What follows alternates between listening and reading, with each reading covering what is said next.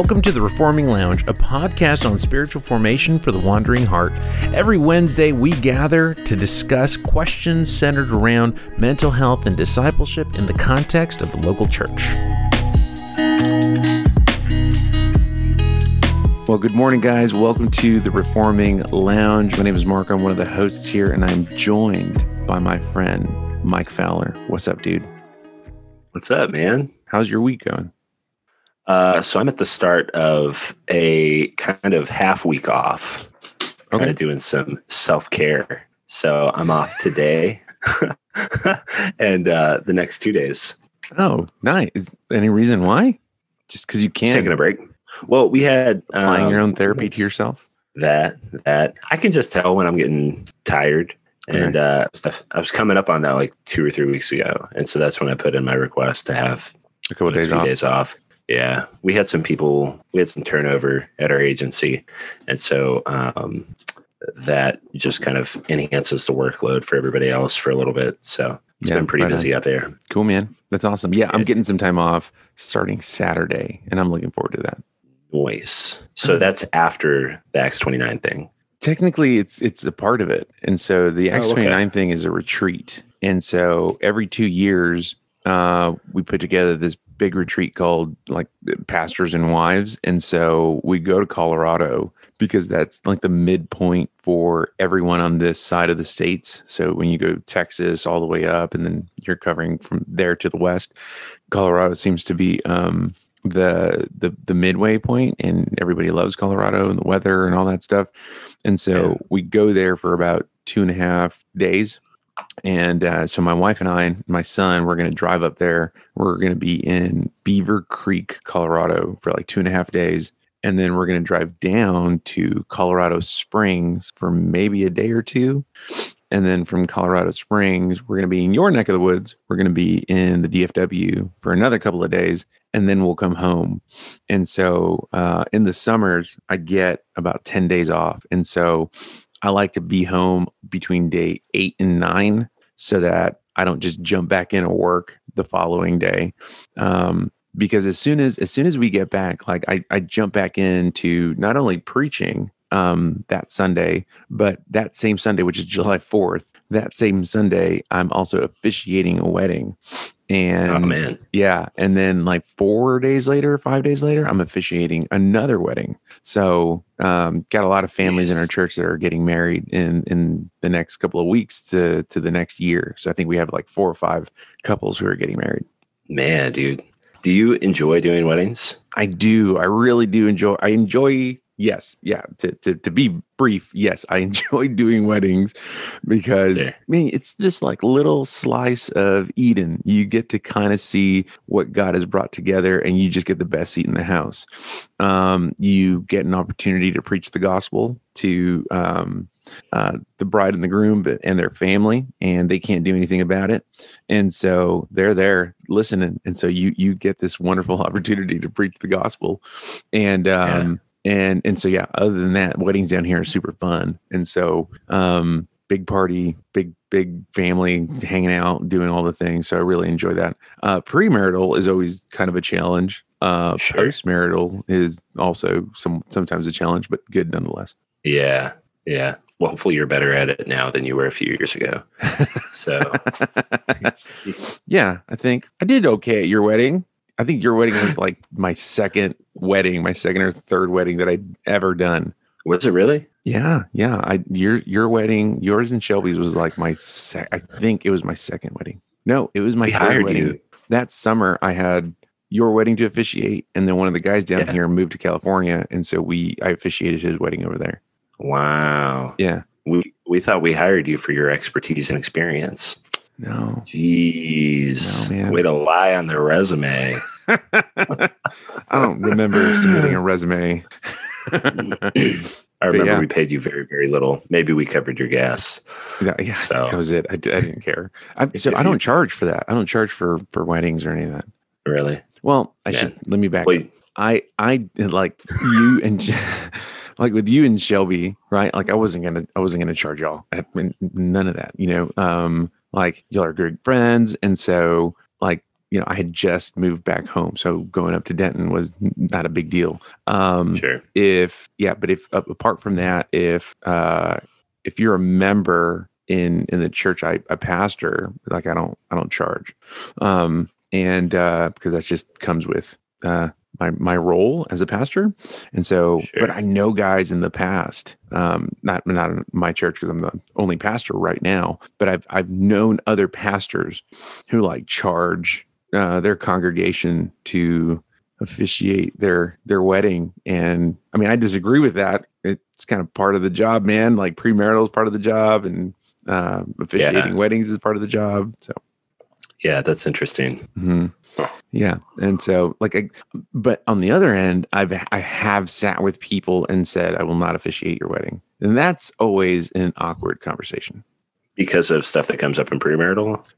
Because of stuff, yeah. One of them, I've unfortunately done it 3 times.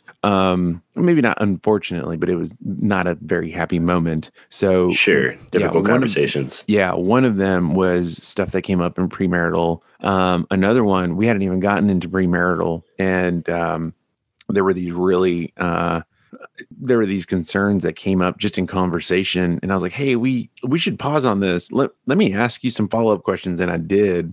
And it didn't turn out so well. Like, cause you don't walk away feeling like, man, I glorified the Lord in that conversation. You walk away feeling like crap. Like I just made these people cry, no matter how good or even how biblical or how graceful my speech was. Like I just ruined some hearts right now, and that sucks. And I hope they make a good decision, and I'm going to continue to meet with them or pray with them or whatever. But yeah, it's not always fun. Yeah, man. Yeah, I believe it. I've had some couples break up in premarital counseling. Oh my gosh. It does suck. Oh yeah. Yeah. But you know what? Like, oh yeah. Yeah. And I mean, I think it's generally a good thing. Like it's difficult for sure for me and for them. Right. But I mean, like it's not, and I mean, on my side, I'm not even like, I'm just kind of asking some basic questions, of why are you guys deciding to get married? And then it's like, if they haven't actually thought through why they actually want to get married, and it just kind of feels like the next step, I think that exposes some things. And, and they're like, oh man, why are we getting married? Have they broken up in your office? Not like in front of me, but like, I've gotten a message. Yeah. Yeah. I mean, I've had that happen in other situations, but where a couple breaks up in front of you. What? Yeah. I'm not, man, that I kind of don't want to see that. That's cringe. Yeah. Yeah. Well, I feel like I mean, I don't know how great I handled it. It was the first time that it ever happened. It's the first and only time. Okay. But yeah, I've reflected on it since then. I'm like, man, I feel like there's definitely some things I could have done differently. Sure. But that's not even something that we talked about in school ever, of if someone breaks up in front of you. We never covered if someone just straight up walks out of your office. What do you do then? That's happened to me. Yeah, I didn't get that either in seminary. Yeah. And nobody tells you about, hey, you're gonna feel like crap after you just crush their hearts. So yeah. What are you saving them from though? That's where I lean into is I'm like, dude, this sucks. Like breakups suck for sure. Yeah. But divorce is so much worse. Yeah. Yeah, absolutely. So it's like, hey, if you break up right now and it saves you tremendous heartache 15 years down the road. There have been like couples that I've met with who, man, after working through both practical and theological concerns and issues, I've come out to the other side and said, hey, here's my counsel. I don't think this is a good idea. Here's why. Additionally, you don't have to listen to me. Like you can go and do whatever it is you want to go do, and I will not be the one who officiates this wedding. Mm-hmm. And so I've had that, and couples get married and they come back and say, hey, we need to talk. I'm like, well, I told you. And so it's no, go for it. What's up? Is that like a I guess I'm just wondering if all congregations or probably not all, obviously, but if that's a common thing for a pastor to do in that role, is like either just say, I'm not going to marry you because of these things, or even like directing like, hey, based on what we've talked about, I really don't think that you guys should get married. Mm-hmm. And I just wonder because the place that I've been at before, they never would have done that. I don't think. And so, but it's a very, very different style, church theology, sure. a lot of different stuff. Yeah. So I guess I'm wondering. Yeah. Well, so I think I approach it from the role of pastor as a shepherd. Like, man, my role is to shepherd the flock that I've been entrusted with from the Lord Jesus. And as a result of that, man, I want to love them well. I want to care for them well. I want to be there with them and among them. And man, you trust me enough as your pastor to come to me with some of these like exciting moments of your life, just as much as they do when stuff's not going well. And I want to be able to love them well, even when it's something they don't necessarily want to hear, or when it's something that's just really hard. And in some of those occasions, it hasn't necessarily been a rebuke. It's just been an exhortation. Like, hey, here's the reality of what I see and what's going on. Here's why I don't think it would be wise to move forward in this way. And so I don't just leave it up to themselves. Like, I will put, my concerns on the table. I will put their sin on the table if there is some of that, and call them to repent. And how they're going to respond when they leave my office is, I don't know. And I think that's some of the hardship tension that comes with pastoral ministry, because if they follow through with whatever decision they make and then things aren't going well and they come back to you, like, man, my role in that moment is to shepherd them the same, right? Come alongside them, meet them where they are, and hear about what's going on. And now we're just walking through it differently, but I'm still responsible to shepherd them. Yeah. That makes sense. Man, that's good, man. Yeah. And so I think that's the part that makes pastoral ministry kind of confusing, right? Because I think you would normally say, like, hey, if you're going to go this route, you shouldn't do that. Or, this is why I don't think it's a good idea. This is why I don't think it's a wise idea. And you might provide these reasons. And then they go and do it anyway. And then they come to you, even particularly if they come to you, even in repentance, you're just like, okay. And now I'm going to walk with you through this new avenue of your life. And so it makes it's confusing. I don't know. There's like so many different emotional outlets that you kind of have to, these emotional catacombs that you have to like navigate through, because at the end of the day, man, I'm still, you call yourself a member, call yourself certainly a Christian. And at the same time, like, I'm responsible to shepherd you and meet you where you are and continue to disciple you. And hopefully they would be more like Jesus in the process. Yeah, man. Mm-hmm. I'm sure that is just like, and correct me if I'm wrong, but I would assume that's just heightened as a pastor too. Because I feel like when you're discipling people, like, just your average church member that disciples a handful of people, you have that experience of like having conversations with people, them ignoring it or whatever the case is, and then coming back and being like, hey, this didn't go great. But I would imagine it's just heightened for you with, the amount of people that you're exposed to in community. Yeah. Because that's what makes it, again, confusing. That's what makes like the emotional highs really high, and that's what makes the emotional lows really low. But man, then you get those, like, we're talking, principally about marriage, but then you get those occasions where it sticks and it lands and you're just like, yes, man, let's do this. Let's go. And that's kind of like the fuel for the next one. Because when someone comes up and they're like, hey man, we'd love it if you officiate our wedding. And you're just like, yes, oh my gosh, I'm for y'all. I love this. There's excitement. And then let's say you get into some premarital stuff and you're like, all right, we need to step on the brakes. We need to work through some stuff. If they come out on the other side healthy or on the road to health. And so, okay, like, because the truth about premarital, at the very least for me, you can fill into this. The truth about premarital is like, we're not going to cover everything. We're not going to be like, I'm not looking for perfection. I'm not looking for you to be the most healthy. I'm looking for you to be healthy enough in the place of, man, you are pursuing the Lord. You're seeing the Holy Spirit at work in one another, and you want to serve one another as he continues to work in you. And so you're cultivating that culture. Cool. Let's go forward on that. And there are things that I'm not always going to get to cover everything in premarital, which is why I think postmarital is important. And so even with postmarital, like, I'll do a 3-month check-in, a 6-month, and then a 12-month. How are you guys doing? What's going on? So I'll do that.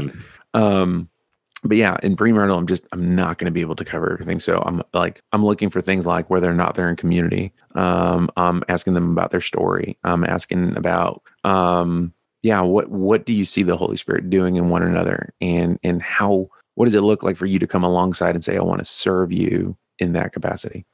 And that's when it's like, oh, well, I haven't thought of that. Well, okay, let's start there. Or I've started with, why don't you tell me what the gospel is? I thought we were talking about marriage. Yeah. Why don't you tell me what the gospel is? And there's crickets, and they're really nervous, and yeah. Yeah, dude. Yeah. I mean, on my end, even when I've been involved in, like premarital ministries, it's typically not like gospel centric stuff. It's just been like kind of what you would expect from the secular premarital counseling. Just like, if you all thought about roles, if you thought about, how, if you want to have kids, if you don't want to have kids, if you share the same religious beliefs, and if you don't, how you intend to navigate those. Yeah. I love getting into that one because it makes it awkward. Yeah. Yeah. It almost seems like there's kind of this idea that, this is premarital counseling. We're just supposed to like feel super happy about our relationship, rather than kind of examining, maybe some areas of improvement, or definitely from a theological aspect, even if we have an understanding of what marriage is. Yeah, for sure. Which feels like a really long segue into our topic of therapy. Yeah. I was about to say, I was like, speaking of helping people,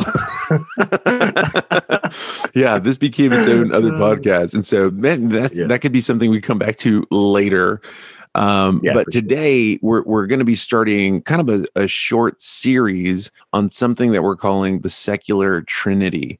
And the Secular Trinity came out of, one, a class I was teaching on spiritual warfare, and then two, ongoing conversations that you and I were having concerning the fields of therapy, what we're dubbing the new psychology, and self-care. And I guess to open up and to briefly explain what we're calling the Secular Trinity is one of the ongoing trends that we're seeing Christians embrace is this this Secular Trinity, this new Trinity under the guise of therapy, the new psychology, and self-care. And we're going to unpack every week. We're going to unpack each one of these so that we can better explain and elaborate what we mean by this, and some of the helpful things that come with therapy, the new psychology, and then self-care. But we also want to address some of the harmful things that come with embracing this new Trinity, because as this trend continues to grow and gain momentum, and as more and more Christians are embracing a variety of new therapies, a variety of new techniques and processes, what ends up happening, at the very least what I'm seeing within the church, what ends up happening is, as Christians embrace this new Trinity, or this Secular Trinity, they idolize it and equate it to the Holy Trinity, which is the Father, God the Son, God the Holy Spirit. And so by embracing this Secular Trinity, what we are doing, or what Christians are doing in their action, is that they're actually denying the person and character of the Father, Son, and Holy Spirit. And when Christians do that, by definition, that's heretical. That is heresy. And I know one of the things, we'll talk about this as we get into the episode, I know one of the things we addressed was that part of the reason Christians embrace the Secular Trinity is because of a lack of discernment. And I know we're going to talk about that in a minute. But today we're starting with the area of therapy. That is something that is both helpful and can be harmful, but particularly in the wake of COVID or the pandemic, this has been an increase. You've seen an increase in individuals and couples that you meet with. This is certainly something that has become a lot more, not just popular, but of an ongoing conversation within the church, within my church particularly. And so what we wanted to do this morning is kind of address, man, what's good about therapy, but but what's harmful about therapy? And it's almost going to seem as though we're going to hang on to the harmful piece because that seems to be what is louder within the church today as a result of a lack of discernment being applied to what should be done. So, man, starting off with just this whole idea of therapy, what do you think is the purpose of therapy? So this is us touching on the helpful side of things. I mean, what do you think is the purpose of therapy, and how can therapy actually be helpful for the Christian? And that's a good question. I mean, I think in general, the overall idea of therapy is to find a place of wellness and healing, depending on the person's circumstances. So that could be a billion different things, right, that they might be struggling with. Obviously, on an individual level, sometimes it's depression, different types of mood, anxiety. But then relationally, can produce challenges in marriage or even, parent-child relationships, just friend relationships. And so I think that's kind of the essence of it, is being able to address distress that a person or relationship could be experiencing. One of the things that we talked about offline was, and you mentioned this to me, that when it comes to going to therapy, seeing a therapist, seeing a counselor, and some of the helpful things that can come as a result of that, I think this was really helpful. You mentioned that not all therapy is actually against the gospel. And I think that's one thing that many Christians, I feel like there's these two sides of Christians, or I should say there are these two extremes of Christians, right? That on one end, we have some Christians who, rather than applying and practicing discernment, they forfeit the truth of God and they surrender to the counsel of therapy, right? They surrender to the Trinity, or the secular Trinity that we're talking about. Yeah. On the other hand, you have some Christians who also, rather than applying and practicing discernment, they refuse, or they forfeit the truth of God and refuse to actually receive help or to make changes because therapy is demonic. Therapy is not biblical. Therapy is unhelpful. I don't want someone getting in my head. All of these myths and like kind of these misconceptions of therapy. And so, so once again, you mentioned, man, not all therapy is against the gospel. So can you speak into that a little bit? How does therapy come along, or how does the gospel come alongside therapy in a way that actually doesn't contradict my beliefs or doesn't contradict what Scripture teaches? Yeah, it's. I feel like I keep asking you these good, I'm doing air quotes, these good questions, and you're like, oh crap. All right, I got it. Well, I mean, it's almost broken into three different categories, I feel like. And this is something that I'm learning about myself currently, because I went to a Christian school, technically. Abilene Christian University is where I got my master's. Yeah, go Roadrunners. Is that what their mascot is? I think you're missing it. But I don't know who it is, so we're just going to move on. But yeah, as far as like Christian counseling and biblical counseling, I'm learning about that myself right now. Most of what I know about it is just through personal experience, which has not been great. So that gives me a little bit of a negative view, but I try to keep that in mind, that just because what I've seen and what I've heard about and what I've experienced myself hasn't been good, doesn't mean that it's not good, period. Right. I mean, I even think about when, you were discipling me, in some sense, you were using biblical counseling. A lot of what we were talking about, you were addressing through the lens of Scripture, and it was incredibly helpful. I didn't think about that at the time as biblical counseling, but that's sort of what it was. Yeah. And so in terms of counseling for the Christian, there seems to be two pretty distinct fields of biblical counseling where you're only going through Scripture. And then Christian counseling would be, they recognize the authority of Scripture, but they are open to using what would be considered secular interventions that we have through research, through the field of psychology. Gotcha. And so that's kind of where the disconnect is that the biblical counseling side seems to see that as maybe you're not saying that, maybe there's a belief that scripture isn't sufficient for all the things that we deal with, essentially. And I think that's where the discomfort lies. Yeah. I tend to lean towards, I think there's nothing wrong with secular interventions. Right.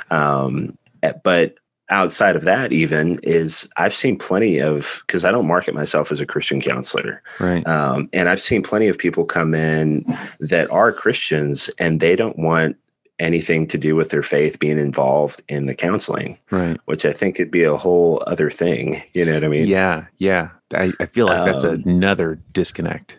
Right. So that's what I'm kind of processing through when you ask that question, is like, it's even more complicated than that, really, because I think in that sense, some people are like, well, what does God have to do with my mental health? Like, counseling is counseling and my faith is my faith. So I can keep those things separate. Yeah. Which kind of comes down to our doctrine of God, right? Yeah, exactly. That's actually, man, that's really, really good. And I'm like fast forwarding on a bunch of questions that I had for you. One of them, in light of me as a Christian going to therapy, for example, right? Like, what is the difference then between therapy / counseling and discipleship? Ooh, man. So that's another 3-parter though, because it's another Trinity. Therapy. It almost is, man. This is like a trend. Are we like? Because 3's a this looks holy like number. A conspiracy. The 3's a 3's.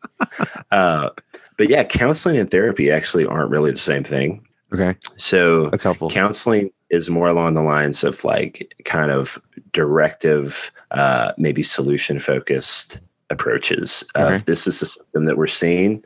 This is how we're going to address a symptom. Therapy is what we were kind of talking about offline, is more process oriented. So that's where, I'm understanding what this person is going through. And in some senses, by just creating the space for them to be able to talk about it openly, and have someone that's, processing through with them, but not telling them what to do. A lot of times they can come to a solution on their own. Right. And so it's not nearly as much like with a couple, for example, of you need to do these things. You need to have a date night. You need to counseling. Make sure that you're right. Gotcha. Right. Therapy is a lot more. So when she does this, you respond in this way. And you're processing what's sort of happening for that person emotionally, right? Which is way too complicated to try to explain. Sure. That's a good overview. Okay, so then when and how does discipleship interact with that? Yeah, well, I think that discipleship should really be the foundation of it all. So if I'm involved in my local church and I'm under biblical teaching, right? And I'm involved with that. They're teaching from the Bible.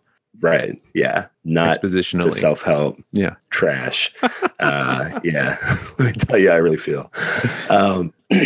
Excuse me. So if these things are happening and then you're really in community, you're really being open and vulnerable with the things that you're going through, with where God is pressing you, the things that are being exposed in your heart. If those things are happening and discipleship is happening, then I think if you need therapy in addition to that, then go for it. But right. I think what tends to happen is that, especially in DFW church culture, is that all the stuff that's really going on, nobody in our church knows about, right? Because either it's not accepted, nobody's either talking about their own stuff. And so we just kind of set that aside. And it's like, oh, I need to take this to therapy. It's like, well, really, you should be able to take it to your biblical community. But if there's no transparency there, then that's really where the issue seems to pop up. Yeah, that's really good. That's really good and insightful. I think backing up briefly, going back to the question of, man, how does therapy come alongside with the gospel? In part, I think you answered it really well. I know you were giving several different avenues of it, but I think you answered it really well when you were talking about giving some really just brief examples. For instance, offline, you talked about therapy being a place where you're really providing a space for an individual's, for instance, their emotions to be validated. All right. So that they're working through X, Y, and Z. And I think that's a really good practical example of how to define therapy, where you're intentionally providing and creating a space where you are addressing almost heart issues but in a space where they feel safe enough to do that. And I think, I think sometimes that is where the church misses it, right?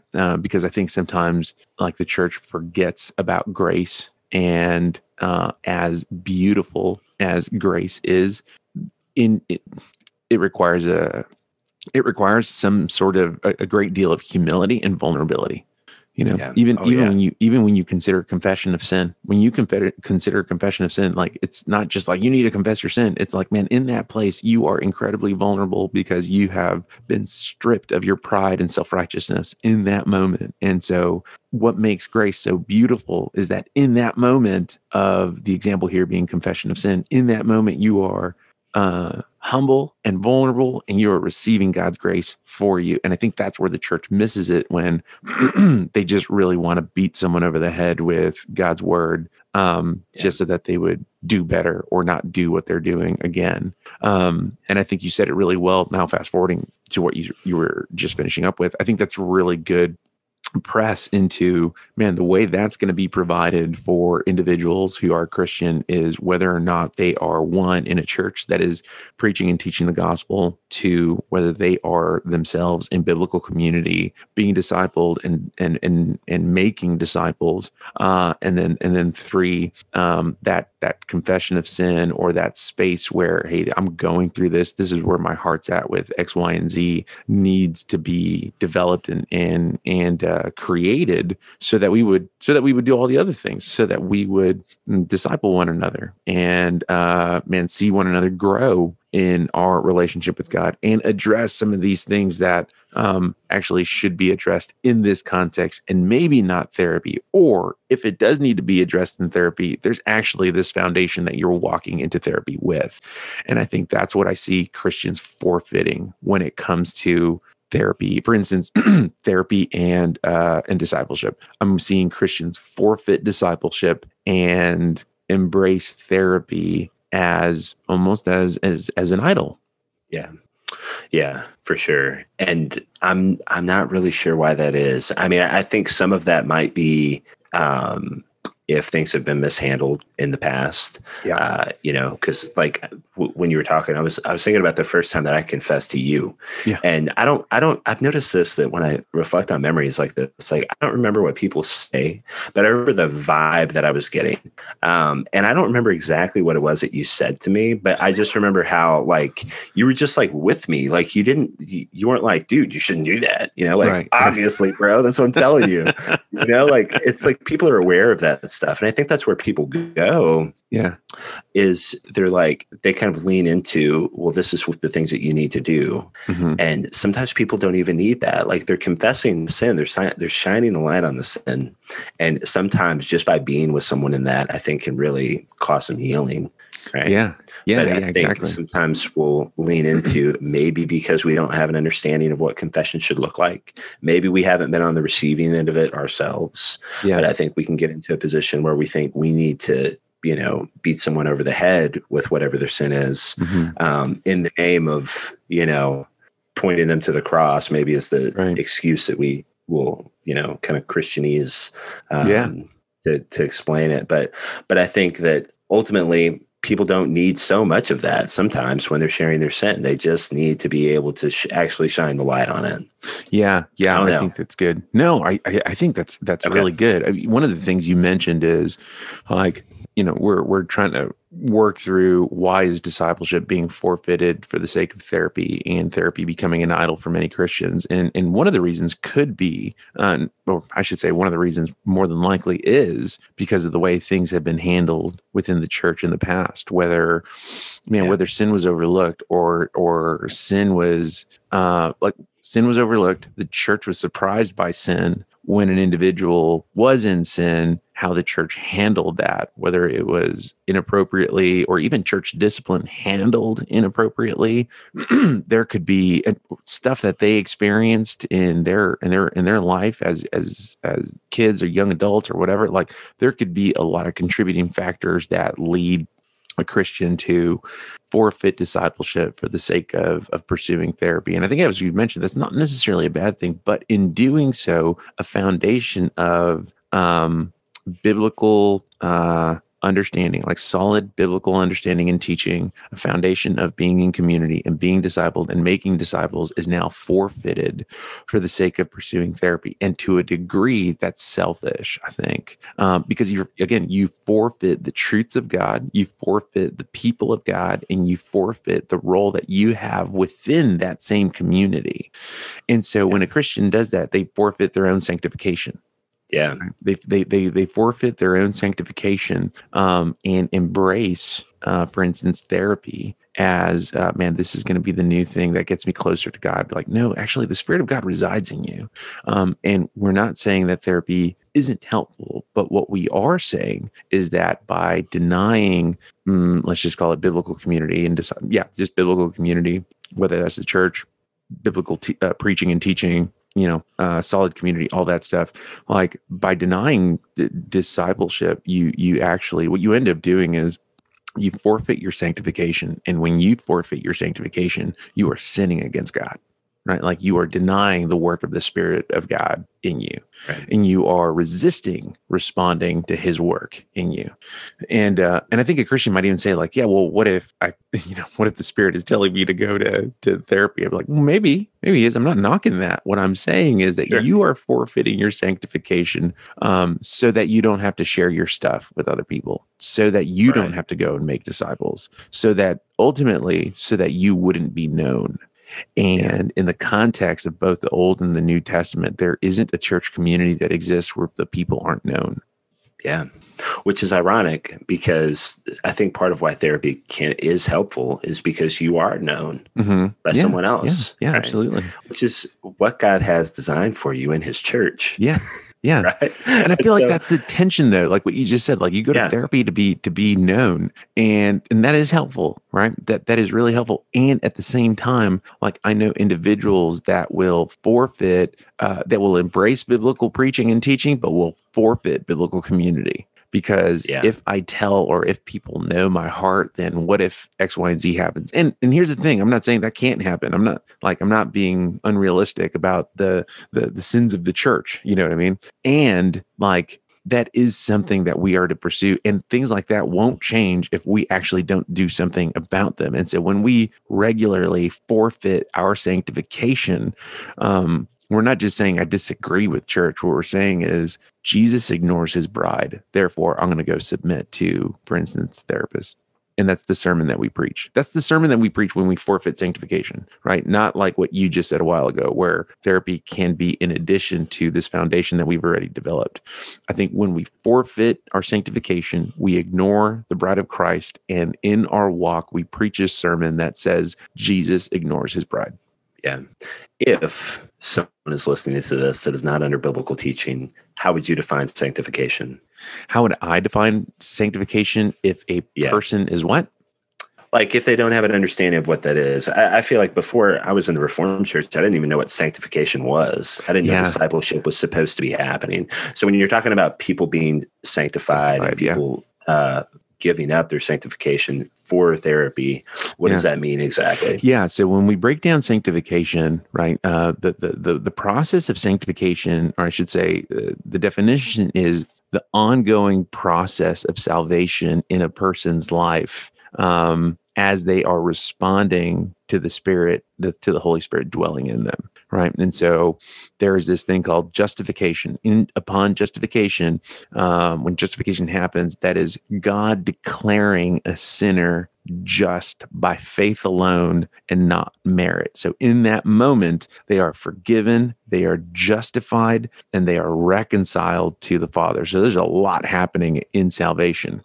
So justification, in short, is a one-time thing. Sanctification is now the process, the ongoing process of salvation, where we are being conformed into the image of Christ as we walk out our faith from here on until the day we are called home. And one of the easier ways upon which I define sanctification is us responding to the work of God in us.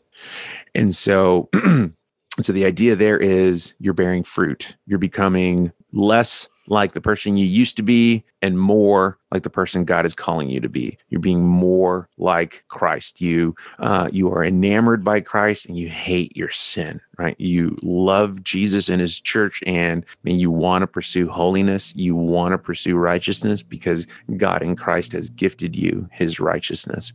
And so when it comes to sanctification, your question was, what if a person is not in a biblical church? Well, I was just asking you to define it. If they're not in a biblical church and they've never heard that word before. So you answered my question. Yeah, there you go. So that would be that. And so, man, how are we sanctified? Right. The 50,000 foot answer, it's us responding to the work of the Spirit in us. What does that look like practically?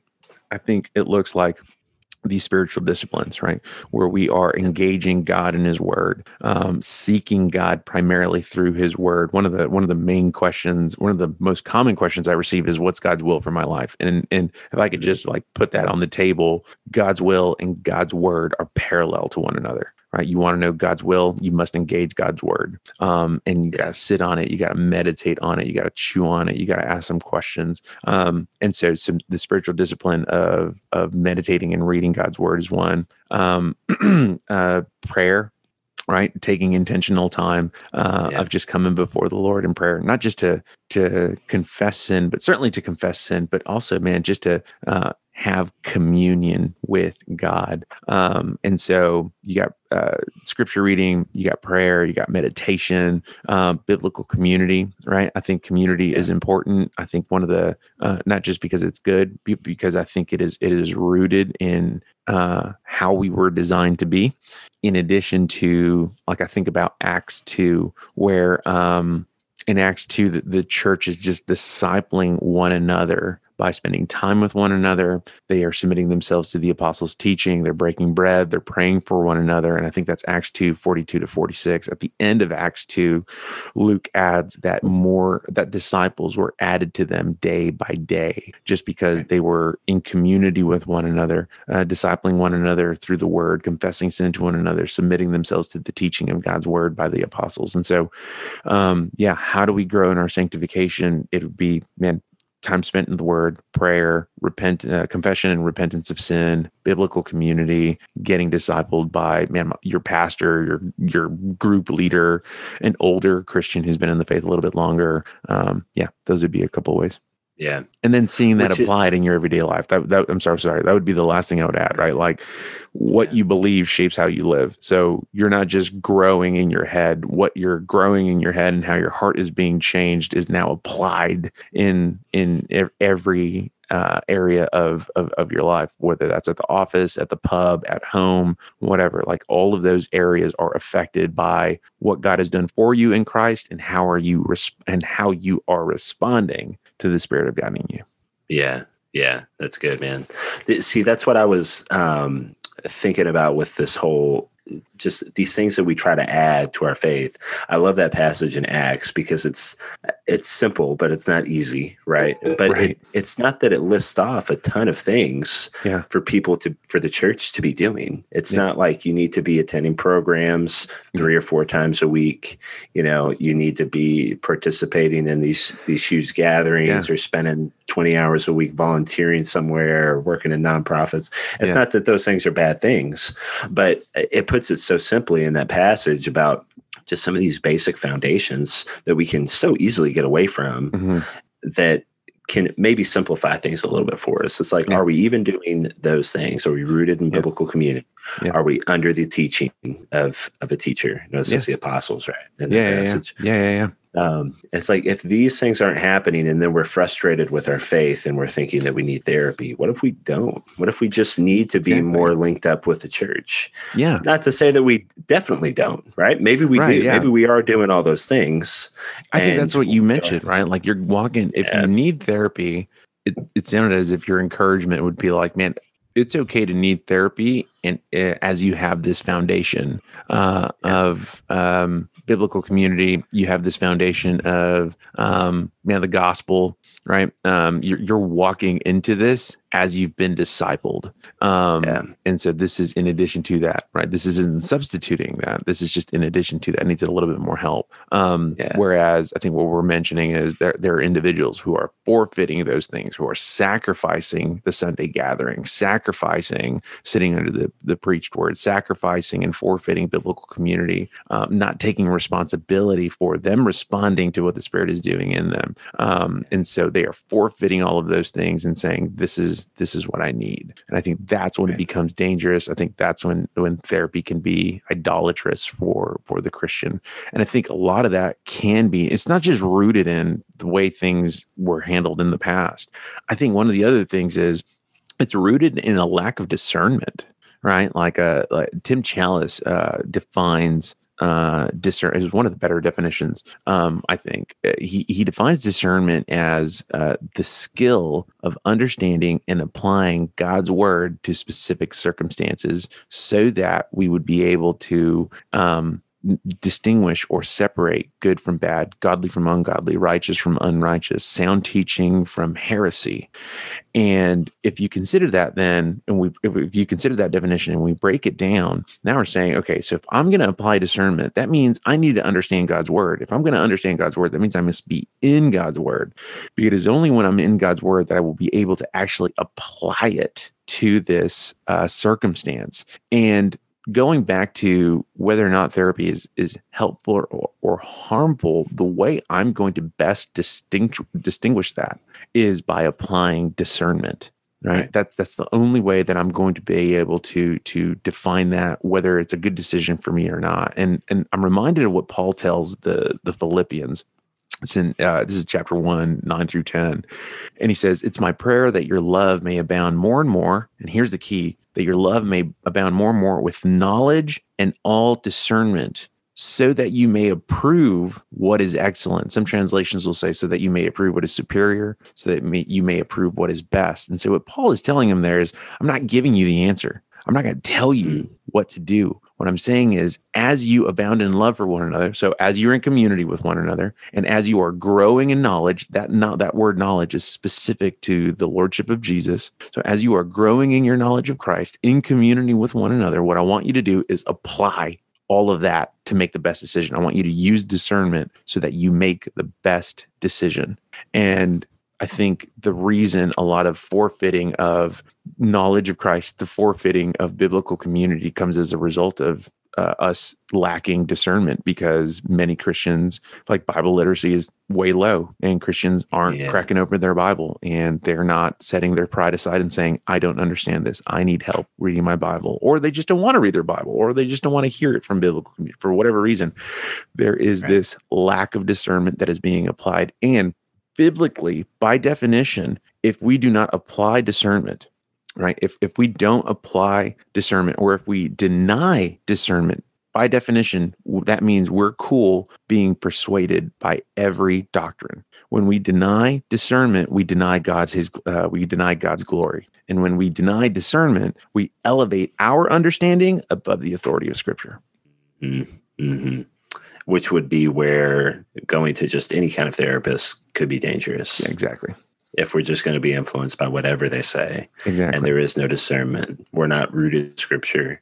And in addition to being rooted in Scripture, I think, because the Bible is inerrant, but we're not inerrant, right? Our understanding and interpretation of Scripture is not inerrant. So I think that makes the assumption that we have to be not only rooted in Scripture, but talking about it with our community so that we do have right understanding of it. And it's not just the way that I'm, understanding this and, maybe my very, very new walk or very immature walk. No, I mean, I'm sorry. I was looking through Ephesians 4 where Paul is telling the church that they need to be equipped so that they would disciple one another. And he goes on to say, the reason we're doing this is so that we would mature one another. So that, beginning of verse 14, so that we may no longer be children, tossed to and fro by the waves and carried about by every wind of doctrine, by human cunning, by craftiness and deceitful schemes. And clearly, that's not to say that a therapist is deceitful, but at the same time, my role in that is to apply discernment. And when I deny it, I deny God's glory. I deny, I'm embracing that I'm willing to be persuaded by other winds of doctrine. When I deny discernment, I'm saying my understanding, is elevated above Scripture, or the authority of Scripture. Yeah. And I like how you pointed out, like, you're not saying that therapists are intentionally misleading you. Right. But I mean, that's not even just the case in therapy, right? Like, we need this understanding so that we can separate a false teacher in our own church. Yeah, exactly. Exactly. And because I mean, like, when you read through Jude is telling the church, like, when you read 1 John, 1 Peter, 2 Peter, and several other epistles, 2 Timothy. But when you're reading through many of these letters, like, one of the common themes is that these men like Paul and Peter and John are telling the church, there are false teachers within the culture and false teachers are coming. What makes Jude so unique is that he's telling the church they are already here and they are within your congregation. That's why he's so upset, right? And it's even something Peter tells the church in 2 Peter. He tells them, hey, there will be false teachers that come from within you.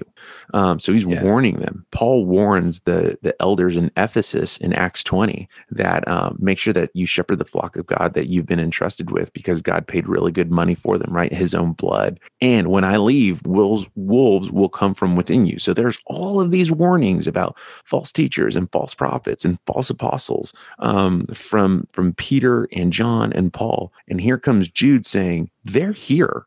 And you're not doing anything about them.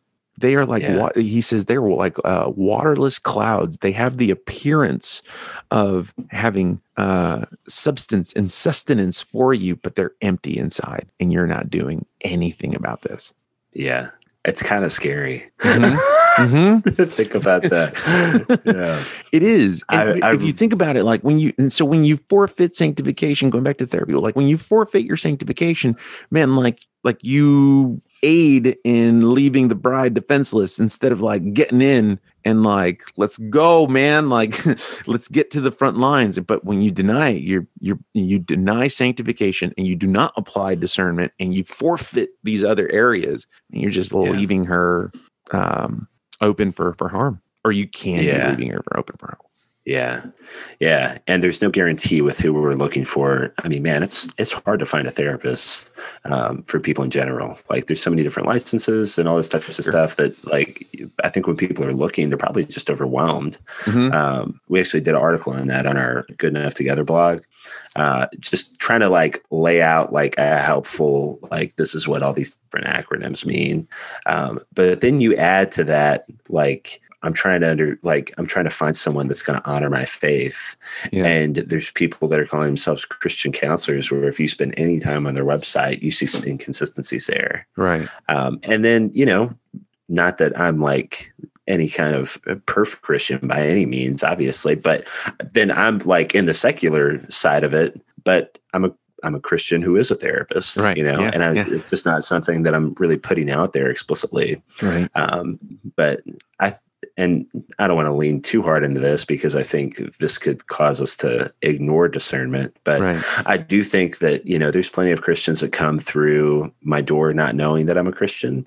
And we end up having good conversations in that. So I know that God is sovereign in that, despite, some of this. Absolutely. But we do still have our own like responsibility in that too. Right? Exactly. Man, I knew an individual who had come to my church, and he had been doing counseling for a while. And one of the last things he told me is like, man, I never wanted to do Christian counseling. I never want to meet with a counselor who's a Christian. Now, he's coming from the perspective of, I don't know, this is an individual who had gone through some stuff who's like, man, I don't know if I could trust the church. And so I rather just go to a counselor who is not a Christian and receive help. And maybe there were some areas that it seemed to be helpful. And at the same time, I think both his experience and his denial of the truth of God are like, in that context, they were both existing. And so it was like, man, the way you work on this, when we would meet, I was like, hey, the way you work on this is by beginning to sit under the preach word, get in community. And that might just look like the Friday night group that we have. and you hardly share anything, but maybe after a while you share something with someone. Maybe after a while you might step out and serve as a greeter. Like, there have to be these baby steps in your sanctification, because you're going to have to apply discernment. Otherwise, you are choosing ignorance in that moment. Yeah. Yeah. And maybe from a place of hurt, right? Yeah, but exactly. It's like, I mean, I don't want to sound insensitive, but I think everybody's been hurt probably by either the church or someone in the church at one point or another. Dude, absolutely. Right? I mean, when you sign a covenant to say, I want to be a member of this church, like, people need to really understand that you are signing up to be sinned against. Yeah, period. For sure. Like, you just need to know that now, because it's just, that's why you look at like Paul talking about restoration and church discipline. Like, he tells Titus about church discipline. He talks to the Galatians about restoration. He talks to the Corinthians about church discipline, and then forgiveness of what some may say is the same individual regarding church discipline. And so it's just like, well, yeah, when you, and that's not just like, hey, so own it, you're going to be sinned against. No, that's just a reality that we have to undertake. So now this is a totally different conversation now, but at that point, like, some people might say, well, I don't know if I like that. But like, okay, now it's a question of your ecclesiology. In other words, what is the role of the church? But that's a separate podcast. Yeah, for sure. Well, I think there's one thing that we haven't really touched on yet, and I know we might be getting close to time. Oh yeah, go for it. Make it happen. Did we talk yet about how there's definitely therapists that are going to just encourage you of whatever the culture is kind of dictating? Yeah, you mentioned that, right? They'll guide you in the hypocrisy of the culture. And so, yeah, why don't you speak into that, and we'll try to be brief, and we'll unpack some of that. Yeah. This is, now, to be clear, this is on the harmful side of things. Right, for sure. Okay, for sure. Yeah, and this is where coming back to discernment is so important, because say maybe you're seeing a Christian therapist, maybe you're not seeing a Christian therapist, but I think either side could fall into, this is what the culture is saying is right now. Mm-hmm. And so we're lean into that and assume that that's correct. Where I say that it's ironic is that plenty of that stuff is not even backed by science, which is sort of what that group tends to lean into, is that, oh, well, I don't believe in religion, but I believe in science. But then there's plenty of these things that we're saying, we're going to do because the culture says so, right, even though they're not backed up by science at all. Could you, for the listeners, could you give an example of like what you've seen when it comes to, therapists guiding their patients in the hypocrisy of the culture? Yeah. So in American culture, I would say as a whole, we lean really into do what you need to do to make you happy. Right. And so momentarily and long term, those can be very different things. Right. Like we were talking about when we were talking about premarital. If you do what makes you happy in the moment, maybe that means marrying some person that isn't right for you. Mm-hmm. And then down the road, you end up with a really difficult relationship. Maybe in the moment, doing what makes you happy is cheating on your spouse.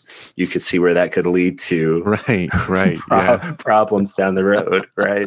Maybe in the moment, because I mean, if you think about wanting to be successful in anything, right? In a career field, most of the grind to get to where you want to be good at something is not moments of happiness. It's moments of sacrifice, right?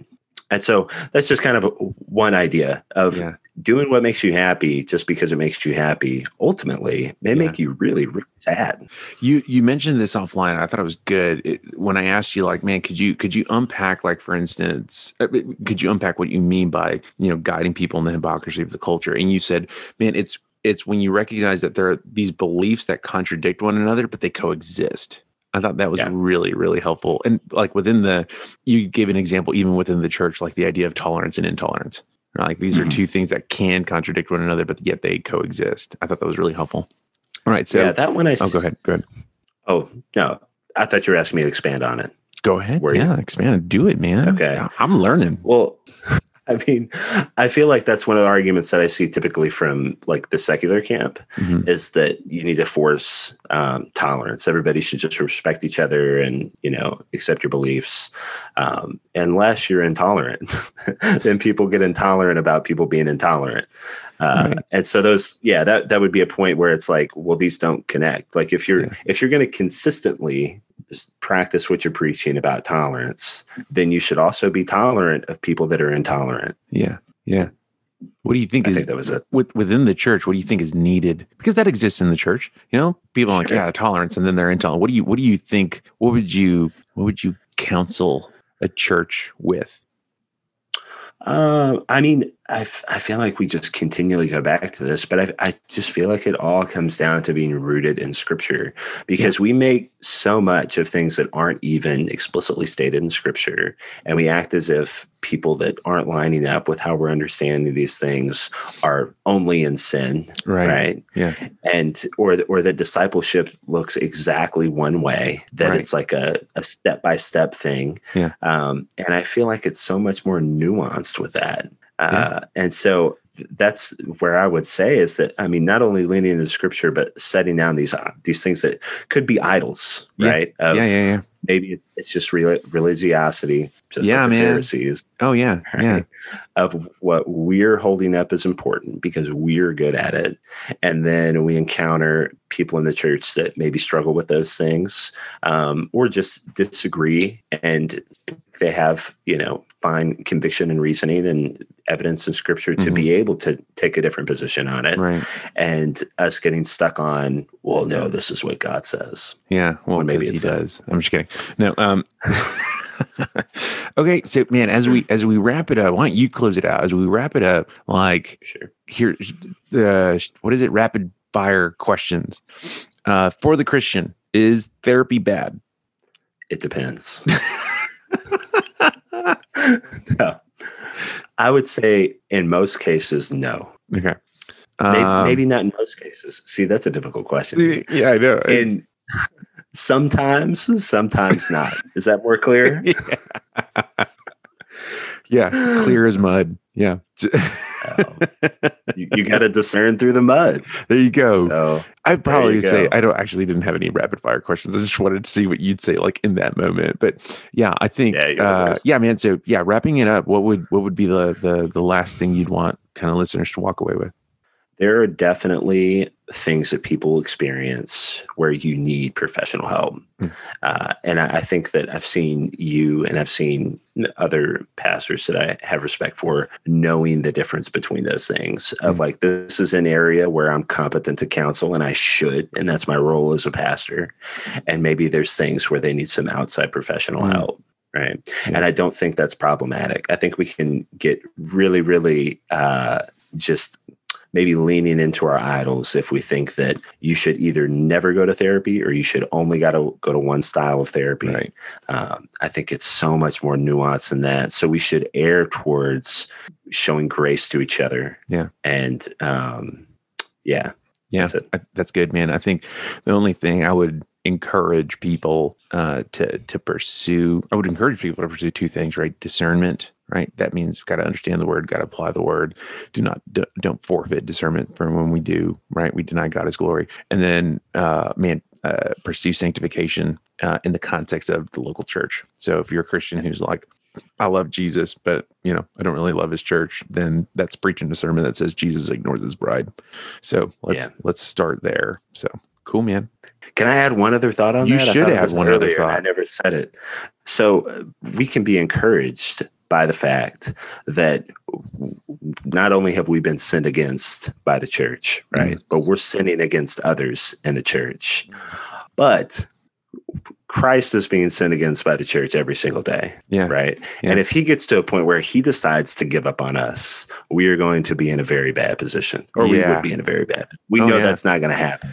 Right. But if that were the case, we would all be in serious trouble. So we can't just give up on the church because we've been hurt by it, because we're part of that hurt. We contribute to that hurt, and thank God that he forgives us, even with what we, have done to other people. Yeah, bro. Praise God for that. Well, guys, thank you so much for joining us on the Reforming Lounge. Remember, this is going to be a 3-part series. Next week, we're going to tackle the new psychology. So we hope to see you guys next week. Thank you for listening to the Reforming Lounge podcast. Follow us on social media at the Reforming Lounge on Instagram. If you have questions, we want to hear from you. Visit thereforminglounge.com.